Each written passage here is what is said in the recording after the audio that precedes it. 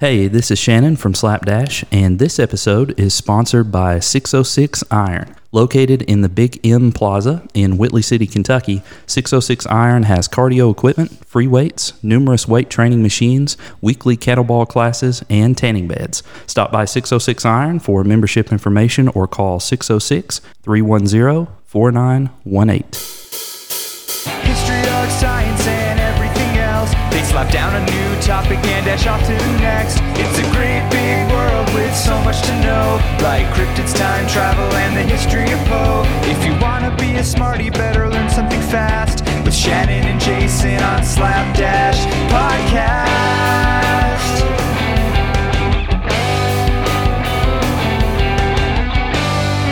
On today's episode, we're discussing the history of Poison and not the band. Oh, Yeah, maybe next time. I have the wrong notes. Whoops. Across the table is a man who once survived drinking a Diet Coke laced with Pib Extra and just a trace amount of Diet Mountain Dew. Jason Creekmore, how did you survive it? Well, Shannon, I didn't blink for 12 hours. Is that right? Yeah, but I really, really liked it, though. But you made it through. I did. So you were just caffeinated? I overly survived. Caffeinated? Yep. Yeah. So today we are talking about poison. And Jason, have you ever eaten or drank anything that just did not agree with you? The mozzarella stick tragedy of 03, Shannon. Oh, really? Was that a bad one? That's probably the sickest I've ever been in my entire life. Probably not poison. Probably not, but I had... But you have your suspicions. but I'm not sure because what occurred to me was what they probably would say is unnatural. Oh, yeah. That was the sickest I've ever been in my life. I kind of went in and out of consciousness a few times. Yeah. Probably dropped 8 pounds in a couple of days. Oh, no. Yeah, basically had to get like a Gatorade IV going to try to get better.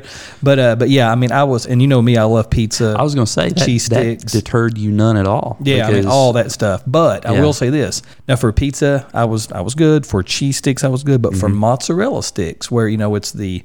I was going to say, so what's the difference between cheese sticks and mozzarella sticks? Okay, so mozzarella sticks, the cheese is in the middle, and that it's the entire stick is coated in batter. Oh, see, I call those Bosco sticks.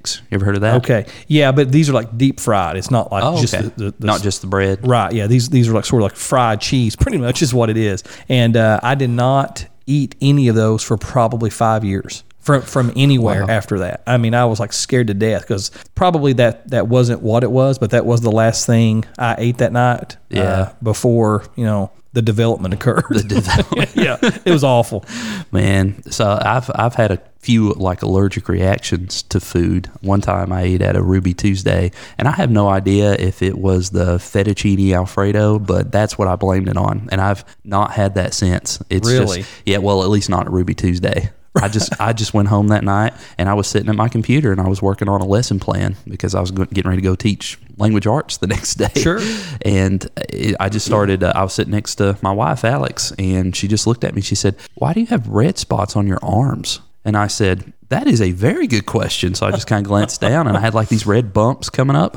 And to this day, I don't really know what caused that. I'm blaming it, though, on the fettuccine Alfredo. Although I don't know. It's kind of still, the jury's still out. Wow. Yeah. The only time I've ever had, like, to my knowledge, I've had like an allergic reaction is, I think the summer that Mindy and I first got married, I went outside like a good husband. Yeah. And I was mowing the grass, right? Sure. Good guy. Well, I had basically ran on top of some yellow jackets in the ground. And of course I had t-shirt shorts on. So one kind of, went up my leg, popped me on the leg. I thought, that hurt. No big deal. I just kept going, right? You were still a young version of Jason Creekmore. This was pre-mozzarella stick Not a big version. deal. Yeah. Whatever. Well, I thought I, got stung. It happens. Well, I didn't realize I was going over and over a nest every time I circled. I just thought it was a random wasp or something. I didn't even see what it was. Just really. that one kind of out to get you. Yeah, well, then the second time I went around, like bam, bam, bam, bam. I mean, I got like drilled. And I came in the house, and probably 5 minutes later, man, I mean, I was like visibly shaking, and I could not stop shaking. And it was hurting a little bit, but like not that bad. But it was like I'd sort of broken out like in these white streaks and kind of going like up and down my neck and stuff. And it sort of freaked me out for a few minutes. I just sort of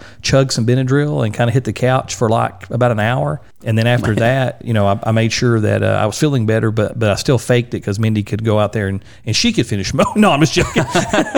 No, I actually went out there and found the source of my pain and kind of put some kerosene down the ground. Did you take care of it? I took care of it. You stung back, huh? I did. I stung back. But that's the only time I can think of in terms of like I've had like a reaction to something. Yeah. I've had one other instance that wasn't necessarily a reaction. I was a kid about 9 or 10 years old, and the story ends just fine. Like I'm here, obviously, so not a big deal. But I was about 9 or 10 years old, and I just happened to stumble into the kitchen one day, and I saw a wonderful looking, beautiful, perfectly wrapped McDonald's cheeseburger laying there on the counter. Had no idea where it came from. I'm 9 or 10 years old, and I thought, you know what? Today's my lucky day. I get a cheeseburger. I get a cheeseburger. So I went over, I unwrapped it. It feels a little cold. So that should have been my first sign that, man, you need to think about your life decisions a little bit more. So I unwrap it.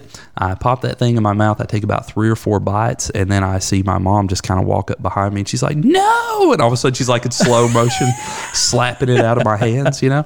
And turns out that cheeseburger had been there like overnight, sitting on the counter, and here I am just kind of chewing it down. So we go into a family-wide panic. My mom gets on the phone. She's calling poison control. Meanwhile, she's getting this, I don't know if you've ever heard of this remedy, but she's pouring like mustard into a teaspoon, and she's mixing it with water. And I hate mustard anyway. Yeah, I thought I'll just take my chances with the cheeseburger. Yeah, let's see where this goes.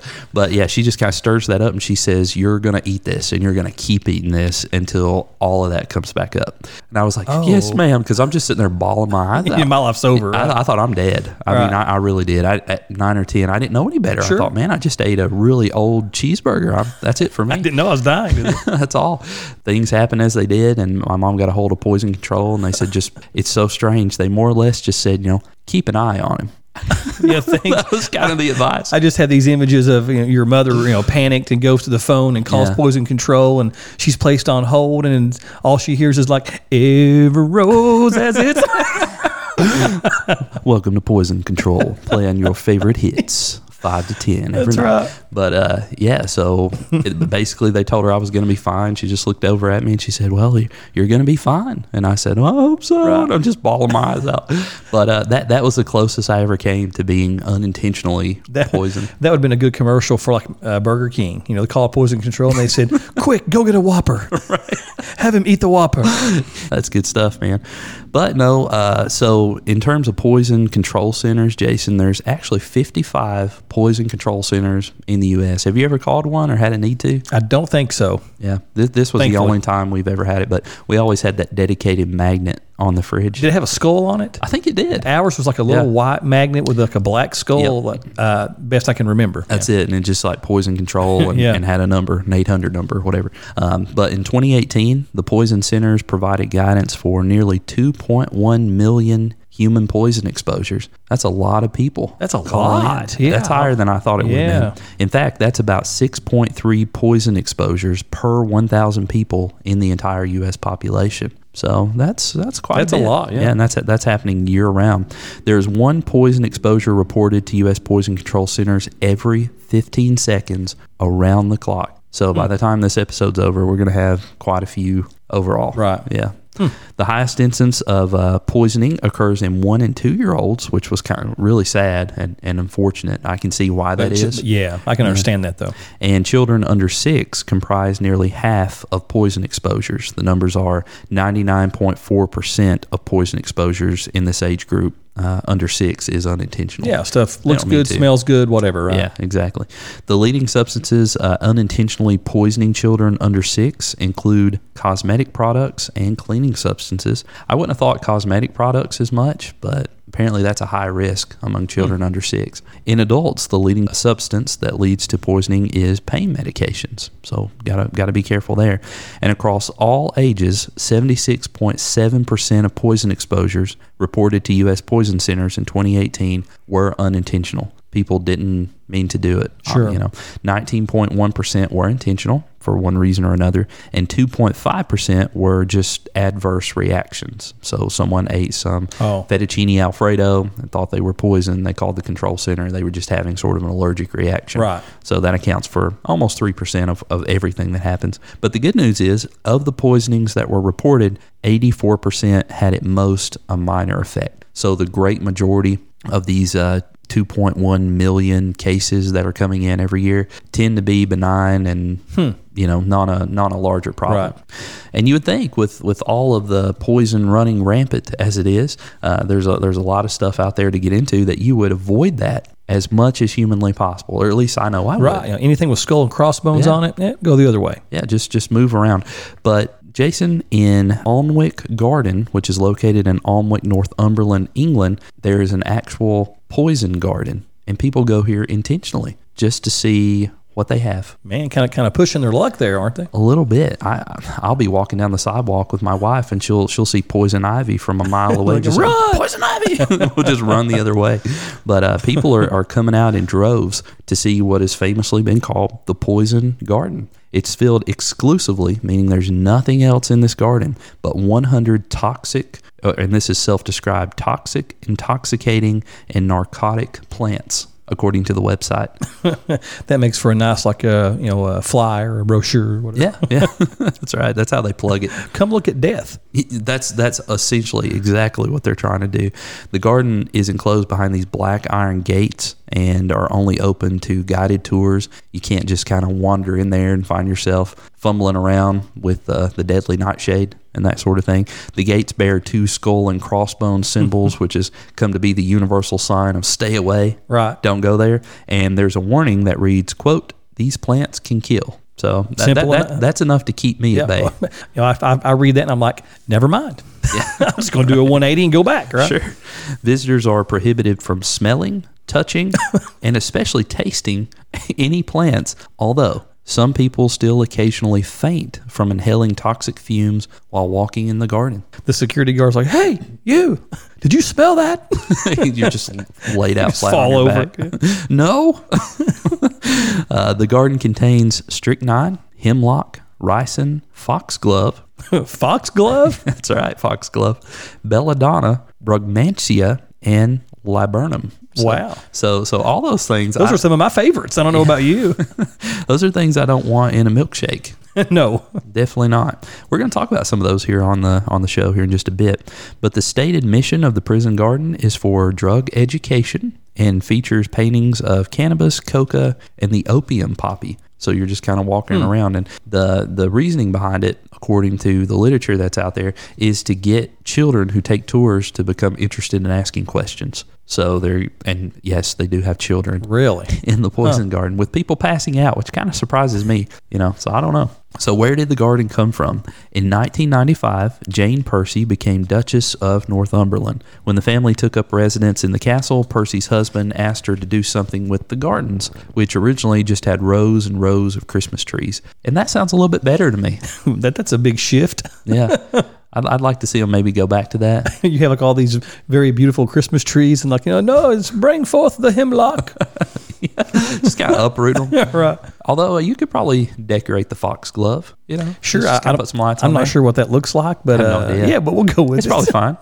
The Duchess said, now remember her husband has said, yeah, please do something with the gardens. And this is what she said. She said, quote, "I think he," meaning her husband, "thought that will keep her quiet. She'll just plant a few roses and that'll be it," end quote. However, the Duchess worked with an architect to completely reimagine the Alnwick Garden, and today the garden encompasses 14 acres and attracts over 600,000 visitors each year. The Duchess thought of the idea for the poison garden after visiting an apothecary garden in Italy. After the trip, the Duchess became enthralled with the idea of creating a garden of plants that could kill instead of heal. That kind of sounds like the origins of like a supervillain to me. Kind of sounds like almost like a Goosebumps R.L. Stein type of story plot or something. I can see that, like Poison Ivy from Batman. That's kind of what it reminds me of too. The Duchess said, quote, "I thought this is a way to interest children. Children don't care that aspirin comes from a bark of a tree. What's really interesting is to know how a plant kills you. and how the patient dies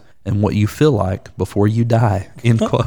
Thus, Dr. Doom, Duchess Doom was born. Goodness. Isn't that crazy? Come around, children.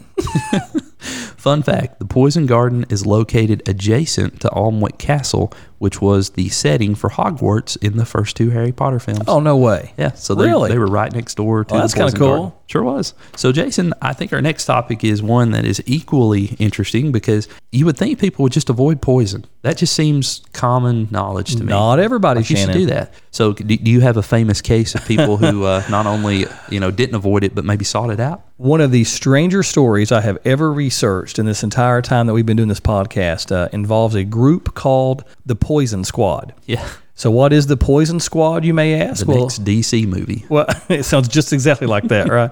The Poison Squad was a very unique group of men who were dedicated to literally poisoning themselves for the betterment of society. This group was sponsored by the U.S. government and played a key role in the early stages of what would eventually become the Food and Drug Administration. The group's history began way back in 1902 and was the brainchild of Dr. Harvey Wiley, who was the Department of Agriculture's chief chemist. Dr. Wiley was actually a Civil War veteran and a graduate from Indiana Medical College and Harvard University. Eventually, he joined the faculty at Purdue University as well. Dr. Wiley was extremely interested in the effects food preservatives and additives had on the human body. These preservatives and additives included borax, saltpeter, copper sulfate, and formaldehyde. Really? Now, when I think of formaldehyde, I think like, baby pigs, right? Sharks, Yes. biology, that Sure. type of thing. I don't think formaldehyde in terms of like a food preservative. No, I don't either. So this was back in the early 1900s. The 12 men who were part of the Poison Squad had to sign a waiver that they would not hold the U.S. government liable for any sickness that occurred or even their possible death. I would not sign that waiver, man. So this was sort of like a blood oath group, right? That's what it sounds like. That right? That we're going to sit down and we're going to basically partake of this poison. We're not going to talk about it to anyone, but we're going to be monitored like pretty much every day on Right. sort of what's happening to our bodies. If we get in trouble, we can take no retaliation. That's right. It's our own fault. Yep, because we signed up. This is what we signed up for. So basically, a chef known as Chef Perry, which I don't know why, but I think it's perfect. Chef Perry. Chef Perry would prepare these elaborate meals for the 12 men, but would intentionally overdose the food with continuing higher and higher levels of preservatives and additives to test their poisonous threshold. What a job, man. So this is, He's cooking real food. yeah, this is like a legit, tremendous meal. Here's all right? a steak dinner. Yeah. Let's put a little rice in it. Yeah, whatever it is, and they're going to put it out there, and they're going to see how much these men can take before they begin to be a little sick, a lot sick, maybe back it off just a little right before death, and that's what they're doing, is that they're trying to see how much a human could really take, and even for other things too, like some of these preservatives that they're putting in food. The squad conducted these studies from 1902 through 1907, but in 1906, Dr. Wiley's and the squad's dedication paid off when Congress passed the Meat Inspection Act and the Pure Food and Drug Act. This legislation led to the creation of the FDA. Dr. Wiley died in June of 1930 and was buried in the Arlington National Cemetery and is referred to as the father of the FDA. Father of the FDA. Father huh? of the FDA, the Poison Squad, that their only job was to basically come to the dinner table, eat dinner, and that was all. That's all they did. And Yeah. then from that point on, doctors would, just basically interview them, check their vital signs, all that type of stuff. They would even measure their hair growth. Really? If they had a haircut, they would go gather up the hair to measure it, look for. They literally just evaluated every aspect of their being. So these while guys they were just on. guinea pigs. Literally, basically. literally guinea pigs. But we're paid for it, and that was their job, and this lasted for years. It's crazy to me that this was part of the U.S. government. This wasn't just like a fringe group or out there like, man, I love me some poison. Let's figure that out. This was an officially sanctioned governmental thing. by the Department of Agriculture, and the project was funded by Congress for $5,000. Can you imagine voting on that? Somebody gets up and introduces that bill. Henceforth, we shall have the Poison Squad, and I can see them coming out in like their capes. These 12 men will be poisoned on a daily basis for the next 4 years. All in favor? Resounding aye. So, but yeah, it passed, and actually for several years that was kind of the deal, that they just sat there and ate dinner and knowingly, they're eating dinner knowing that they're getting poisoned with every bite. And I think if I read a little bit about this too, these guys were national heroes. Like people looked upon them in the same way they look upon firefighters and servicemen. Oh, yes. And at first it was sort of like a hush-hush, quiet, let's not tell everybody we're poisoning these people, even though they knew they were being poisoned. It wasn't a secret to them. Well, I sure hope so. But yeah, but yeah, eventually sort of word got out, and all of a sudden it was not just, like a medical thing. This is the poison squad, and it got to be sort of a cool thing, and multiple articles, were published in newspapers and journals and those things, and it got to be very popular. That's interesting. I can't believe that happened. I mean, that's just a part of history that's like unbelievable because it's so current. You said, was it 19th century stuff? In the early 1900s. Yeah. So 20th century 20th century stuff.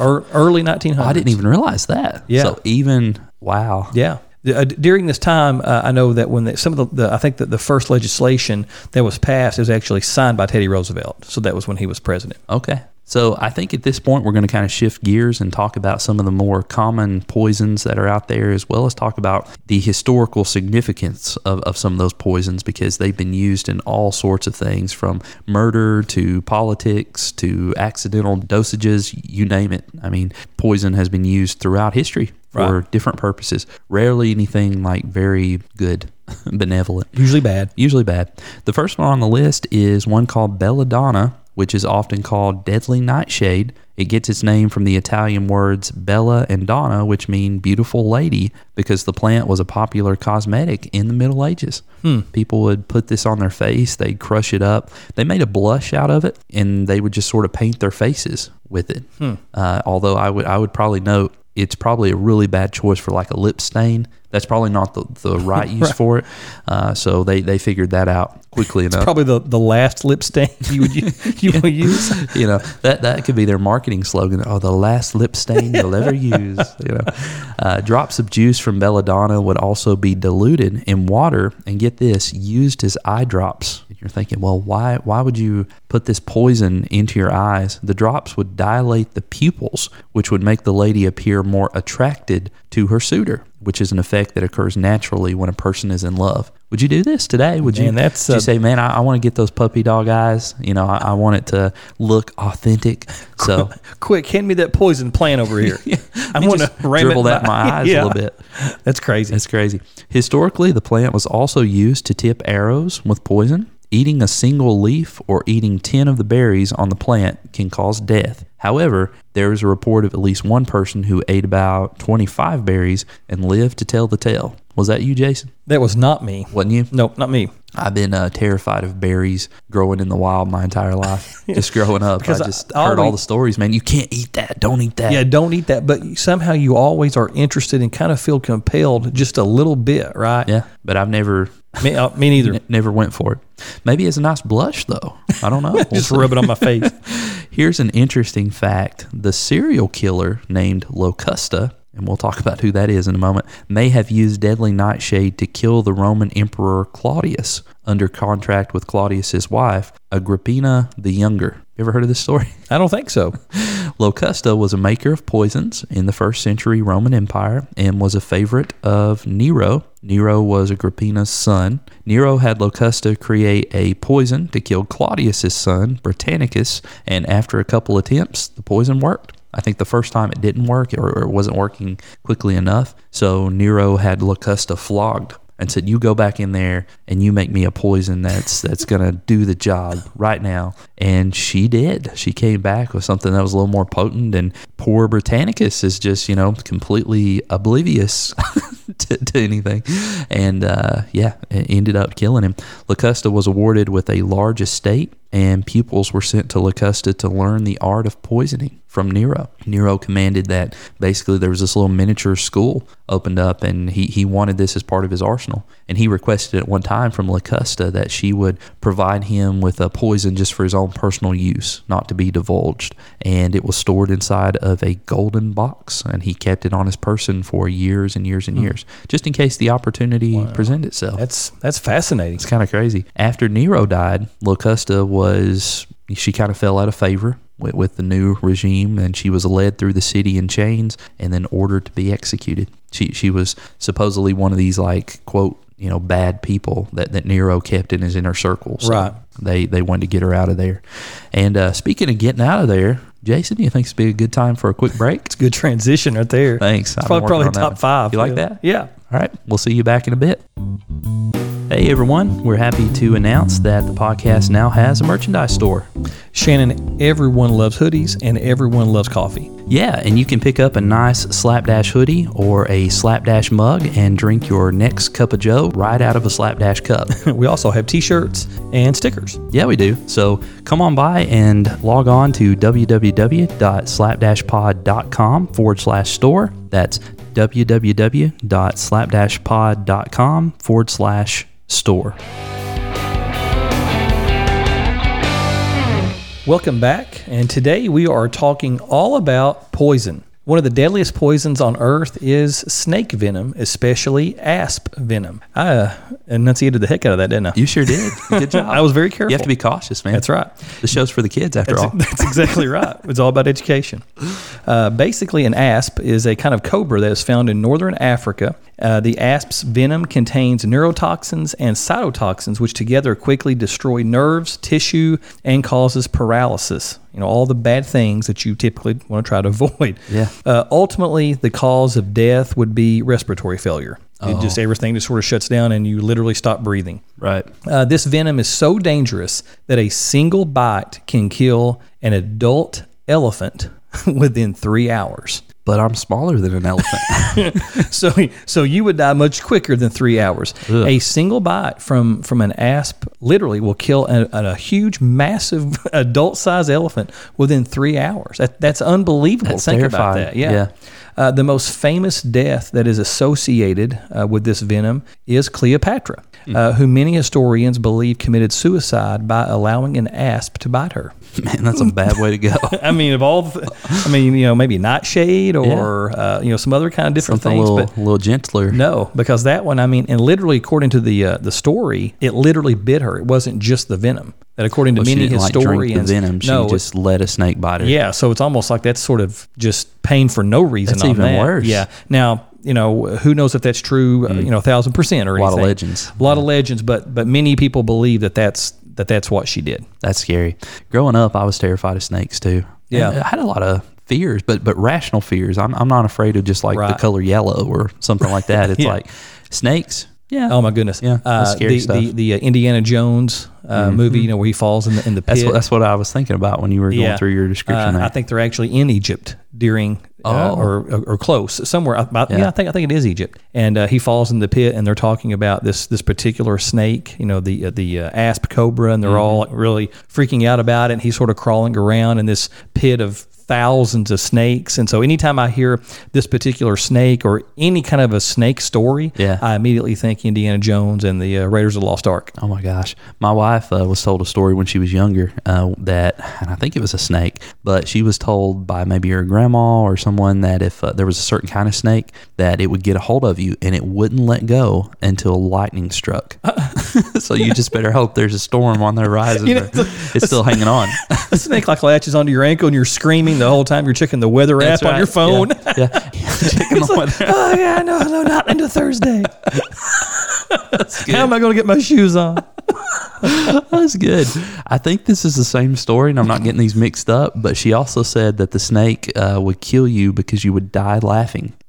Okay, but I learned much later, because I took that at face value. She told me this when we first started dating, and obviously it was like an inside joke because there were certain snakes in the area where she grew up, and the joke was you would die laughing because it was such a pitiful, small type of snake, and it's not really going to hurt you. I didn't pick up on that. I thought like literally like this snake's going to get a hold of me, and then I'm just going to kind of start, kind of chuckling a little bit, and then I'm going to start laughing, and then before you know it, I'm like writhing on the ground with a Joker face. You're just like, and it's over. Just a big grin. Yep. I don't know. But Jason, our next poison on the list is poison hemlock. You ever heard of this? I have. Poison hemlock is a tall, flowering plant with roots resembling carrots. All parts of the plant are toxic and can cause paralysis and death from respiratory failure. So pretty similar to the kinda venom. common. Yeah. Here's a scary fact. Near the end of someone's life, whenever they've ingested poison hemlock, a victim can't move, yet remains aware of his or her surroundings. So you're just kind of paralyzed, and you know what's going on, and you understand,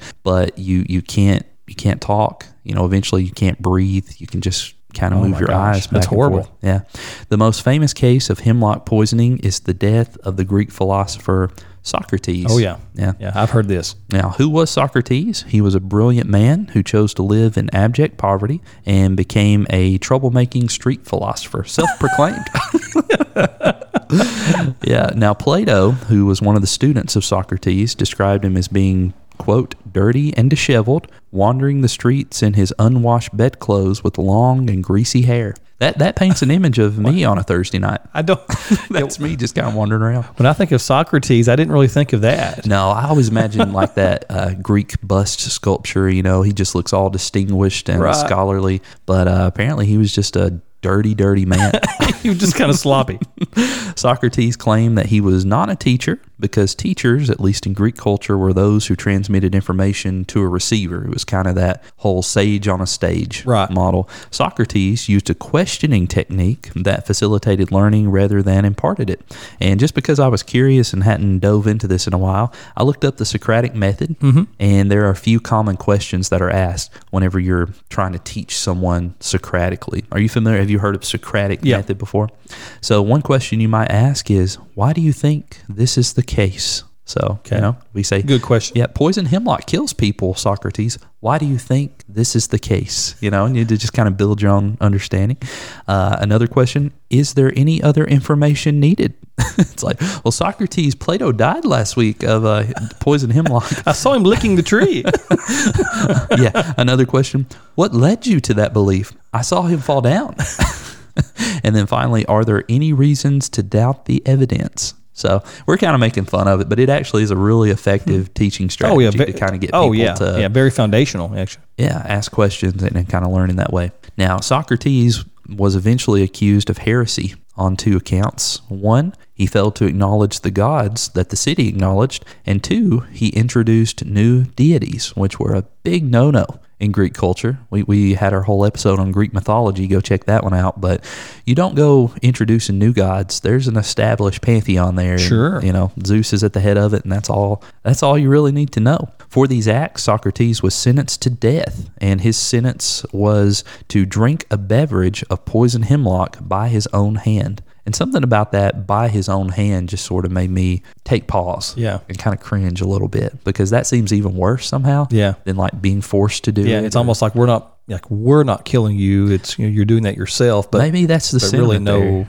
but really no other option probably for him. Sure. Plato described Socrates' death as follows, and this is a long quote, but this is directly from his student, and he was there when this happened. Here's the quote. The man laid his hands on him, and after a while examined his feet and legs, then pinched his foot hard and asked if he felt it. He said, no. Then after that, his thighs. In passing upwards in this way, he showed us that he was growing cold and rigid. And then again he touched him and said that when it reached his heart, he would be gone. Then, uncovering his face, which had been covered, he said, and these were Socrates' last words, Credo, we owe a rooster to Asclepius. Pay it, and do not neglect it. That, said Credo, shall be done. But see if you have anything else to say. To this question he made no reply, but after a little while he moved. The attendant uncovered him, his eyes were fixed, and Credo, when he saw it, closed his mouth and eyes. So, poor, dirty old Socrates, man. It's a tough way to go. Bad way to go. It absolutely is. So that's poison hemlock. Jason, what's up next? What's our last one? Well, I will see your hemlock and raise you strychnine. Will you really? Yeah, I will. All right. So strychnine comes from the plant Strychnos vomica. Vomica. I'll let you make that connection. All right, I'll figure that out. And is similar to hemlock. Strychnine causes paralysis and ultimately kills animals or people by the respiratory failure. We've already talked about it a little bit. And everything goes for the lungs, huh? One way or another. Yeah. The most fascinating case regarding the use of strychnine revolves around a British medical doctor named Thomas Neil Cream, who was literally a serial killer. Starting in 1878, Dr. Cream killed at least 7 women and 1 man, all of whom were patients of his, basically just poisoning them. After serving 10 years in an American prison, Cream returned to London and poisoned several more people before he was again arrested and eventually executed in 1892. Man, that's terrible. That's unbelievable, isn't it? Think about that. I mean, a doctor with strychnine poisoning, killing over 12 of his own patients that otherwise probably would have made it. That's not what doctors do. No, Usually. And after spending a decade in prison, have time to reflect. As soon as he gets out, kind of relocate and go right back to his old ways. And an interesting note: strychnine is the main ingredient in rat poison. Probably for good reason. That makes sense. So, I mean, when we think about poison, I immediately think about rat poison in my mind because I just see the box. It's a very common thing. That's Decon, right? I think so. That's a brand name, I think, or whatever. Yeah. So anytime we talk about poison, that's immediately what I think. I don't know. They always just freaked me out. I always just thought maybe some little kid might get into that or whatever. Yeah. And really, for that reason, there's been some legislation that's tried to basically ban strychnine. Oh, really? As the main ingredient in rat poison. That they can still make rat poison, obviously, but it would not be like a death sentence if a human got a hold of it. It would probably make them sick, sure, but it wouldn't kill them. It's kind of scary that stuff just sits on a shelf and you can get a hold of it. Yeah, and you just buy it. Yeah, I know that's crazy, but that is strychnine. So, Jason, I think that brings us to the end. Do you have anything else to mention about poison, or maybe we can talk about the band now? I guess every rose has its thorn. I like the band. I'm probably still going to stay away from mozzarella sticks just in case. Good call. Yeah, probably will stay away from Hemlock. Yeah, but probably will listen to more Poison though. I may listen to that on the way home. Yeah, I'm not going to taste it, but I might listen to Poison. That's right. Yeah, good deal. Yeah, little crank up, little every rose has its thorn. I like that. All the way home. Smart idea. Sounds good. Stay away from those cold cheeseburgers, though. I can tell you what happens later. It's not good. It's not good. No. Thanks to all of our listeners who are following the podcast each week. The best thing you can do is share the podcast with a friend. And if you haven't done so, please subscribe to the podcast. We recently hit 12,000 downloads. That's right, Shannon. As of this moment, we have 12,099 downloads, which means that ever since really the summer months, like May, June, we're basically getting one download about every 30 minutes around the clock from somewhere, and we are quickly approaching our 1 year anniversary. I think 1 year will be on Wednesday. It will. The first release, and so basically this will be the last episode before we have a new one that comes out. So this really is our 1 year anniversary. So over 12,000 downloads in a year. That's a little more than 1,000 downloads a month. I feel pretty good about that. Pretty cool. That's nice. And again, that's thanks to everyone who is listening. And another way you can support the podcast is to follow us on social media. You can find us on Facebook, Twitter, and Instagram with the handle @slapdashpod. And we will catch you in the next episode. Take care, everybody. Do not drink poison.